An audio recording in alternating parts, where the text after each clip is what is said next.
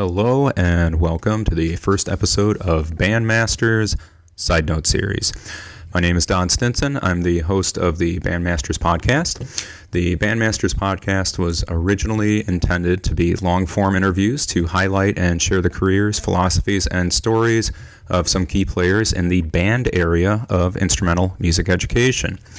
The original Bandmasters podcast will continue on in its current form with a focus on band director interviews. That being said, I'm excited to announce a related series entitled the Bandmasters Sidenote series. Episodes posted under the Sidenote series title will focus on broader topics that could be helpful to musicians and music lovers everywhere. At the time of this audio and video recording, it's March 2020, and many music teachers and students are away from classrooms and schools due to the coronavirus pandemic. It's my hope that these episodes will help teachers and students everywhere as we navigate through uncharted territories of e-learning. My first episode of Side Note series features Dr. Charlie Menghini, who happened to be my college band director. Charlie Menghini is the host of Band Talk with Charlie Menghini and Friends, available on Apple Podcasts and Spotify.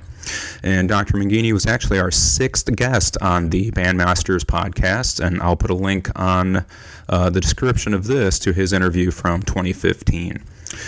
This first episode, Dr. Menghini is going to talk about how and why we should begin putting actions to our dreams and ambitions, and how right now might be the perfect time to start that project we've all been thinking about. Please enjoy this first episode of the Bandmasters Podcast Side Note series. Good afternoon, Dr. Menghini. How are you? Hello there, Mr. Stinson. It's great to be with you. Thank you. Great to see you. Hope you're doing well. And then thanks for meeting with me virtually today. I know you're in a different state than me, but it's nice for us to connect online and hopefully provide some good content to our students at Joliet and anybody else that happens to hear this. Well, I think, Don, you and I and the entire world right now are in the state of confusion. So, but geographically, yes, I'm in a different state. I'm in Wisconsin and you're in Illinois, and it's great to be with you. Great. Well, I think the focus I wanted to talk about today and ask you some things about is I always think about a quote back when I was a student of yours, and there was something I heard you say a few times, and that was that no one asked you to lead. And that always stuck with me because I took it as a sense of no one asked you to lead. So if you are going to do something, make sure you're doing it right. Make sure you're being effective with it in a positive way. And it has helped me start a few projects there. And I know you've got a new project going on, which is your new podcast called Band Talk. And I thought this would be a great conversation for us, not to talk about necessarily how to start a podcast or how to start composing, but in general, just how to start a project and how to see a dream or an idea through to completion and potentially satisfaction. Yeah, that's a great question, Don. That's a great question. I think, it always starts with an idea, starts with a dream, starts with a thought. Really, I would like to do this. And then the problem that most people have is that they look for the perfect immersion point. I'm going to wait until I get this exactly right before I do anything. And after having done this for many projects, I've found that there is no perfect immersion point. There is an immersion point. There's a place where you start, and you start with the limited amount of information that you have. You have a lot of interest and a little bit of information, right? And sometimes you have a small skill set that kind of goes along with it. You start there, and you just go slow, and you trust yourself, and you keep going. And it's one thing at a time, and you use your network. You use the people that you know. You ask questions. You try to solicit advice. You take it all back. You dissect it. You go with your gut, and you do the right thing. The whole thing about no one asked you to lead kind of comes from a thing I taught when I talk to teachers a lot. Nobody ever asked me to be a band director. I wanted to be a band director. So consequently, I better do it right.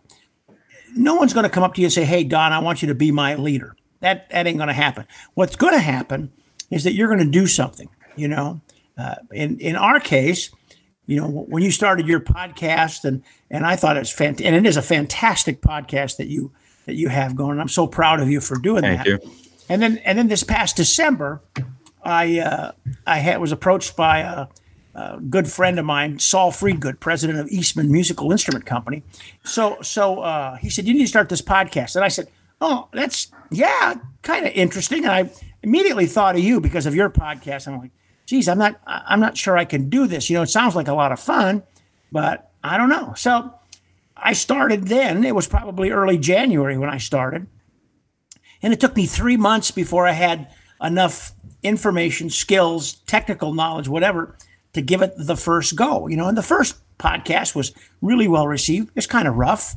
Second one was a little better. Third one's better. It's going to get better as we go, because the more we do things, the better we kind of get at it. So whether you're a high school student or a middle school student or a band director and you're deciding, geez, I would really like to do something, the answer is then do it. Right? The old Nike, just do it. Just start somewhere, and you'll learn from it. You'll make some mistakes. It's like I want to learn to play a piece of music. Okay, geez, I don't know how it goes. Okay, well, find a measure or two that you can play and play that, and then start connecting the dots to it. Put one measure ahead of it, one measure behind it. Start as many ways as you can. So I think it's a matter of just starting. Just finding a place and jumping in the water. Can we talk about the first episode then? You said it's a little bit rough. Do you think one of the other hang-ups that people often have is that they think that first product or the product will not be good enough? And how do we get, if so, how do we get past that? How do we get past the point of either embarrassment or awkwardness or shame about what we're putting out to the world? I got a good friend, Steve Horniman, who was a high school band director a long time ago at Conant High School in Chicago. And then he retired most recently from Brebeuf Jesuit Academy in Indianapolis. Brilliant guy. And he said to me, he said, "Charlie, there's a point in time in every artist. And I have to believe that, to some lesser or greater degree, we are all artists." He said, there has to be a point in time when every artist has to take his brush and set it down and say, "That's the best I can do at this time." And I think that's the way it is. I mean, I know you have the highest standards of any young man I've ever met. I mean, you're driven. You want it to be better. You want it to be the best for your kids. You want to do the best job that you can. I mean, that's just who Don Stinson is. In many cases, you aspire, as many of us do, to be perfectionists, right? And so we're afraid that it won't be good enough. And so, but over time, having repeatedly done things, it will never be perfect. I used to have a saying in my band room, excellence is the byproduct of the pursuit of perfection. Right? And that's kind of what excellence is. Okay. So we strive for that, and we don't attain it, but it's still good. I mean, even the nights that Michael Jordan didn't score 50 or 60, he was still a hell of a basketball player. Yeah. Right? I mean, he still was the top of his game. So you have to do the best you can.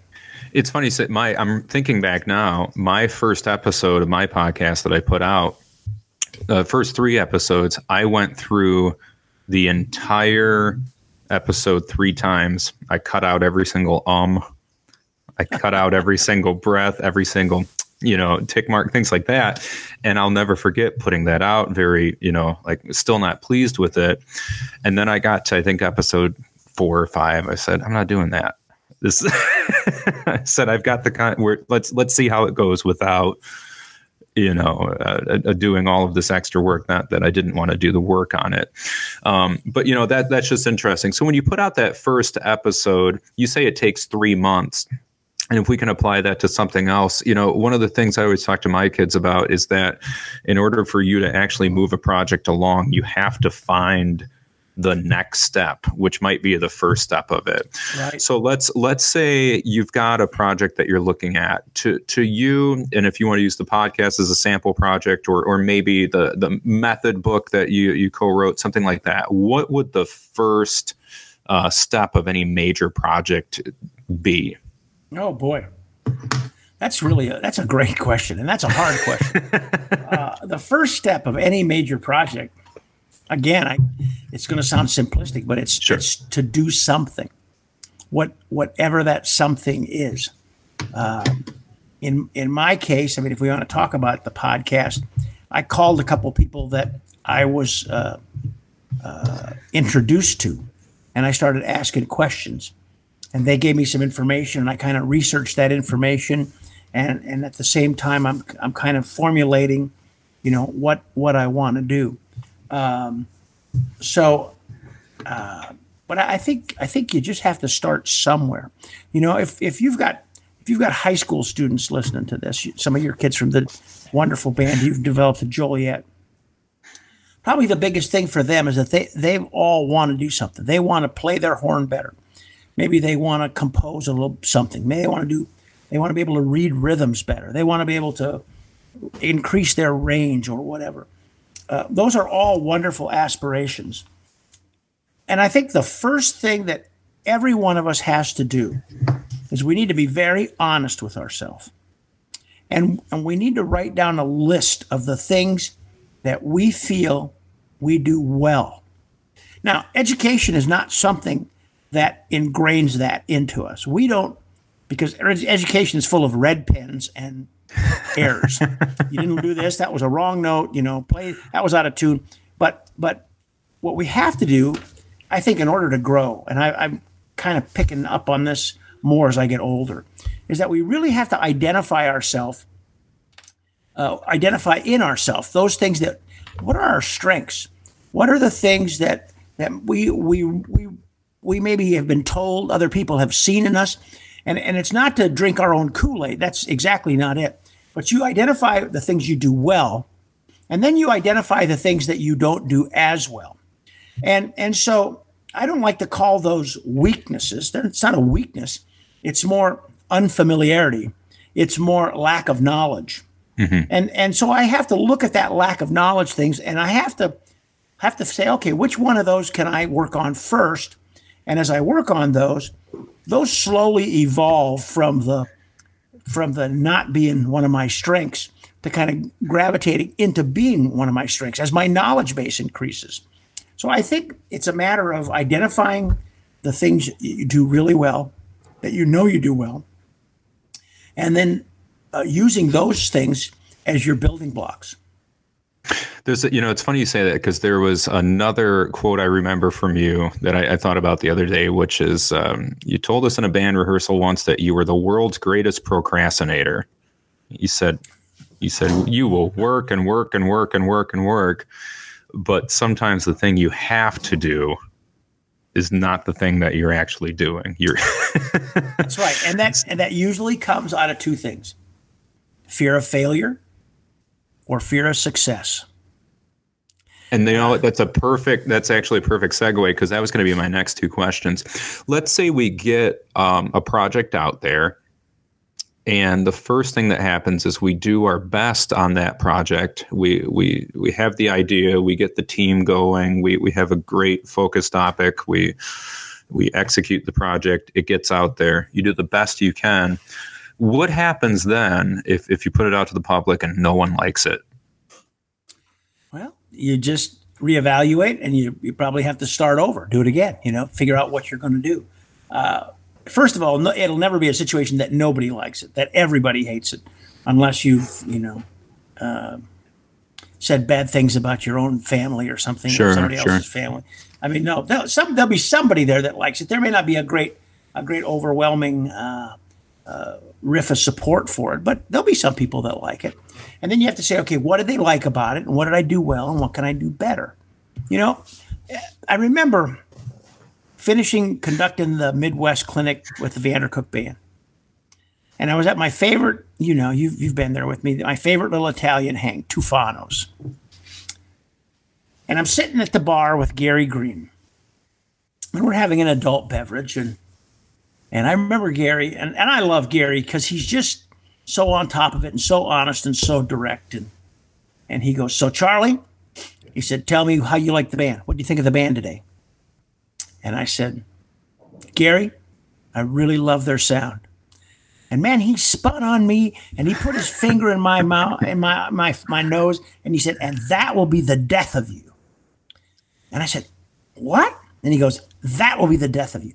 The day that you're complacent, the day that you accept that sound as being the sound is going to be your death. He said, because there's a better sound out there and it's your job to find it. And I'm like, whoa, okay. So it's kind of that way with everything. With a podcast, with playing my trumpet, with conducting a band, I got to continue to get better. I got to keep that journey going. So I think then there's fear of failure, right? The other side then is what happens if it's a success? Because I think some people think you put a project out there, it's a success, you've done it, yay. But what actually happens then? Is there, as someone who has completed some things and been successful on things, is there that sense of satisfaction that we all think that we're going to have? Or is there maybe a drive to do more? What happens in your head with that? Well, actually, I think it goes the other way. And I think this holds a lot of people back, is not the fear of failure, because we fail all the time. Mm-hmm. It's the fear of success, because with success comes responsibility. If I play it this well now, I'm going to have to play it this well all the time. Otherwise, I'm going to lose my status, right? If I put out a good product now, I'm going to have to put out a good product all the time. If this composition was this great now, my next composition's got to be that great too, right? And so we go. If I succeed, then man, I'm gonna be held accountable by a lot of people to continue to perform at that level, and maybe I'm not sure that I'm up to that task, and I think that prevents a lot of people. Do you think that ties into the next thing I'll ask, which is, I shared with my band once that I said I have something that I call finishing line syndrome. I said I will spend months on a project and I will get it 99% done, to the point where all you have to do is press submit. Whether it's it was a term paper for my master's program, whether it was at home, I was redoing a family room and I had one piece of trim to put on the floor. That was it, one piece of trim. And for some reason, I noticed in myself that the last 1%, we'll say, for some reason, I really had to convince myself to actually finish that project. I shared that with my band once, and a lot of them were like, "Oh, that's me too. That's me too." What do you think about that? I'm not asking you to be my therapist on that. I'm just wondering. No, I share that. I think the thing is, if I get it done, then I won't have anything to do, and I won't be needed. I need to be needed. We all need to be needed. There's this feeling that man, if I get everything done on my to-do list, then nobody needs me. So if I've got things that I know I have to do, then at least I've got a reason to do it, even though I procrastinate it and I don't get it done. You know, so I think there's that. I think there's that whole thing of like, I mean, man, if I get this done, then nobody needs me. And so speaking of needing, then, I mean, as we kind of go on with this, what do you think? Like right now, we've got an interesting situation with kind of a global pandemic going on. What, you know, and we have at least in my world, I have high schoolers at home right now that, you know, all of a sudden their senior year, freshman, sophomore, junior, senior year is put on pause. So it's kind of funny in my email. Now I'm getting a whole bunch of kids that are like catching up on college applications, et cetera. But is there anything you can think of right now in terms of I don't know, maybe skill sets, projects, or ambitions that maybe we need, or, you know, kids today maybe you know, could begin looking at, like, what is a good thing to do right now when you've got the time? I think for younger kids, I think this whole having to learn from home, having to do their education from home, makes them wish that they probably and paid better attention in some of their other classes when they had the opportunity. Makes me wish I paid better attention in some meetings. Whether it's technology, whether it's reading, whether it's writing, whether it's, it's really, calling on them, calling on all of us to use a different skill set than we use in our normal life, and to adapt to it. I think the young kids will probably adapt to it better than us old folks will, Mm-hmm. But I don't know. I think they're going to be fine. They're worried, and we're all worried, right? But they'll get through it, and they'll be our age, and they'll look back and go, I remember when I was in high school and this sickness came, and you guys don't know how lucky you are. And they're just starting to get their speech that they're going to give their kids in 25 years. Absolutely. Well, great. Well, thank you very much for sitting and talking with me today on this. It's awesome. And again, I hope we at least give some encouragement to people out there where if you've got something you're thinking about, to go ahead and take that next step. Just to put you on the spot, I know the podcast is the current thing now. Yep. Is there anything you've also thought about maybe in the future that you'd like to get going on? I'd like to get a book going. Yeah. I do a lot of these presentations for state music educators and school district in services things, and I've got a lot of outlines that I always work from an outline, and I'd like to take those outlines and maybe expand them a little bit. Haven't started it yet, because I've been procrastinating. Because I feel if I start, then I'm going to have to finish, and then I'll be responsible and all that side of thing. Yeah. I'll do myself psychoanalyst here, but I think one thing I would like to close on is in my third podcast, my latest podcast, I opened up with a little sermon, if you will, talk a little bit about uncertainty, and that we've always dealt with uncertainty. We were uncertain the first time we held that instrument, uncertain if we could ever play it. We were uncertain when we went to college, if we could make it. We were uncertain when we took our first job, if we could ever do it. We've been faced with a lot of uncertainty. The difference with this coronavirus is that everybody's facing this uncertainty at this time. So there's really nobody that I can call and say, hey, tell me what you think. Yeah. Because they don't know either. They don't know any more than we do. But I said, and I think this is really important, I think what drives us and ultimately drives us is that throughout your life experiences, whether you're a senior in high school, a freshman in high school, whether you're a 35-year band director, whether it's just your second year, whether you're a college music major, whatever drives you, is that you have had a set of experiences in your life. And through those experiences, you have that list of things that you're pretty good at. You have a knowledge base that you're pretty good at. You may not be the best at it, but you're strong with it. You can do these things. And I think those are the things that sit in the back of our head that tell us if I use those skills, if I use those talents that I've already accumulated, I can get through this. And it kind of helps us to deal with that uncertain time.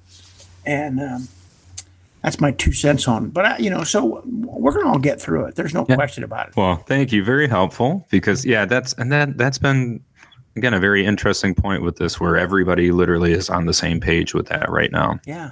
And as I've talked to, especially in the music world where we're, all of these peak musical experiences that we were supposed to have with trips and concerts and awards banquets, etc., to just put a pause on all of that right now. It has been very fascinating because I know a lot of our students have said that they have looked to their teachers and directors for guidance. And this is one of the, not that I always had the right answers, but this is one of the times where I've literally told some kids, I don't know right now. Right. We're going through it together. Here's what I think, but honestly, I don't know. Yeah. One of the things that you were just mentioning this and kind of bringing this whole thing around full circle for us is I remember getting a call from you when the idea invitation came up Yeah. for you to take the band to go to New York. Obviously, they haven't gone yet, and they are going to go at some point, Yeah. right? But I remember the uncertainty in your voice. Can I do this? Can I raise this money? Can I get the kids prepared artistically? And I remember what I told you then. I says, yes, you can. Just start. Well, how do I do it? Just start somewhere. Just go. You said, how do you eat an elephant? Yeah, right. That's right. One bite at a time. And that's kind of the way it was. And unfortunately, and I feel so bad for your kids that didn't happen. But it's going to happen for them. It's going to happen for the program. Well, yeah. And we talked about it too, with the kids. And again, it was kind of a teary conversation. But, I said we would definitely do it again. We would go raising a 6-figure sum and doing all of the work for it. But you were exactly right. It was that, do it one bite at a time, one step at a time for these huge, huge projects. And the growth that they had as a result of that process to get prepared, the things that your students learned that they can recall on, how they grew as people, how they grew as musicians, how they grew in trusting each other, those are things that are going to last them the rest of their life. They'll probably be much more impactful for them than seeing the Statue of Liberty or playing on a famous stage in New York, because these are things that they have lived through and experienced. And I'm convinced that it's the process. When I talked to Gary Green recently, he talked about the fact that, the real knowledge comes in the pursuit of trying to find the answer to something else. And along the way, we discover all these other things that are out there, And maybe to kind of put a little humor to this, there was a great pop psychologist many years ago, Leo Buscaglia. And he was wonderful. He was just fantastic. And this is probably in the late 70s, early 80s. And he talked about the dog. He had a dog, and he let the dog outside. And the dog was running around, and he couldn't find the dog. And he knew that the dog was going out to do his business, but he couldn't find the dog. And he chased it. And finally, he says, I got behind a bush, and lo and behold, there was my dog. And there he took his poop.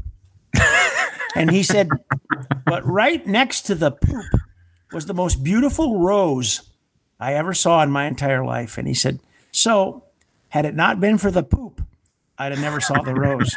And that's kind of the way we are right now. Exactly. Well, thank you very much, sir, for taking some time out to talk with me. God bless you. Be well. Thank you.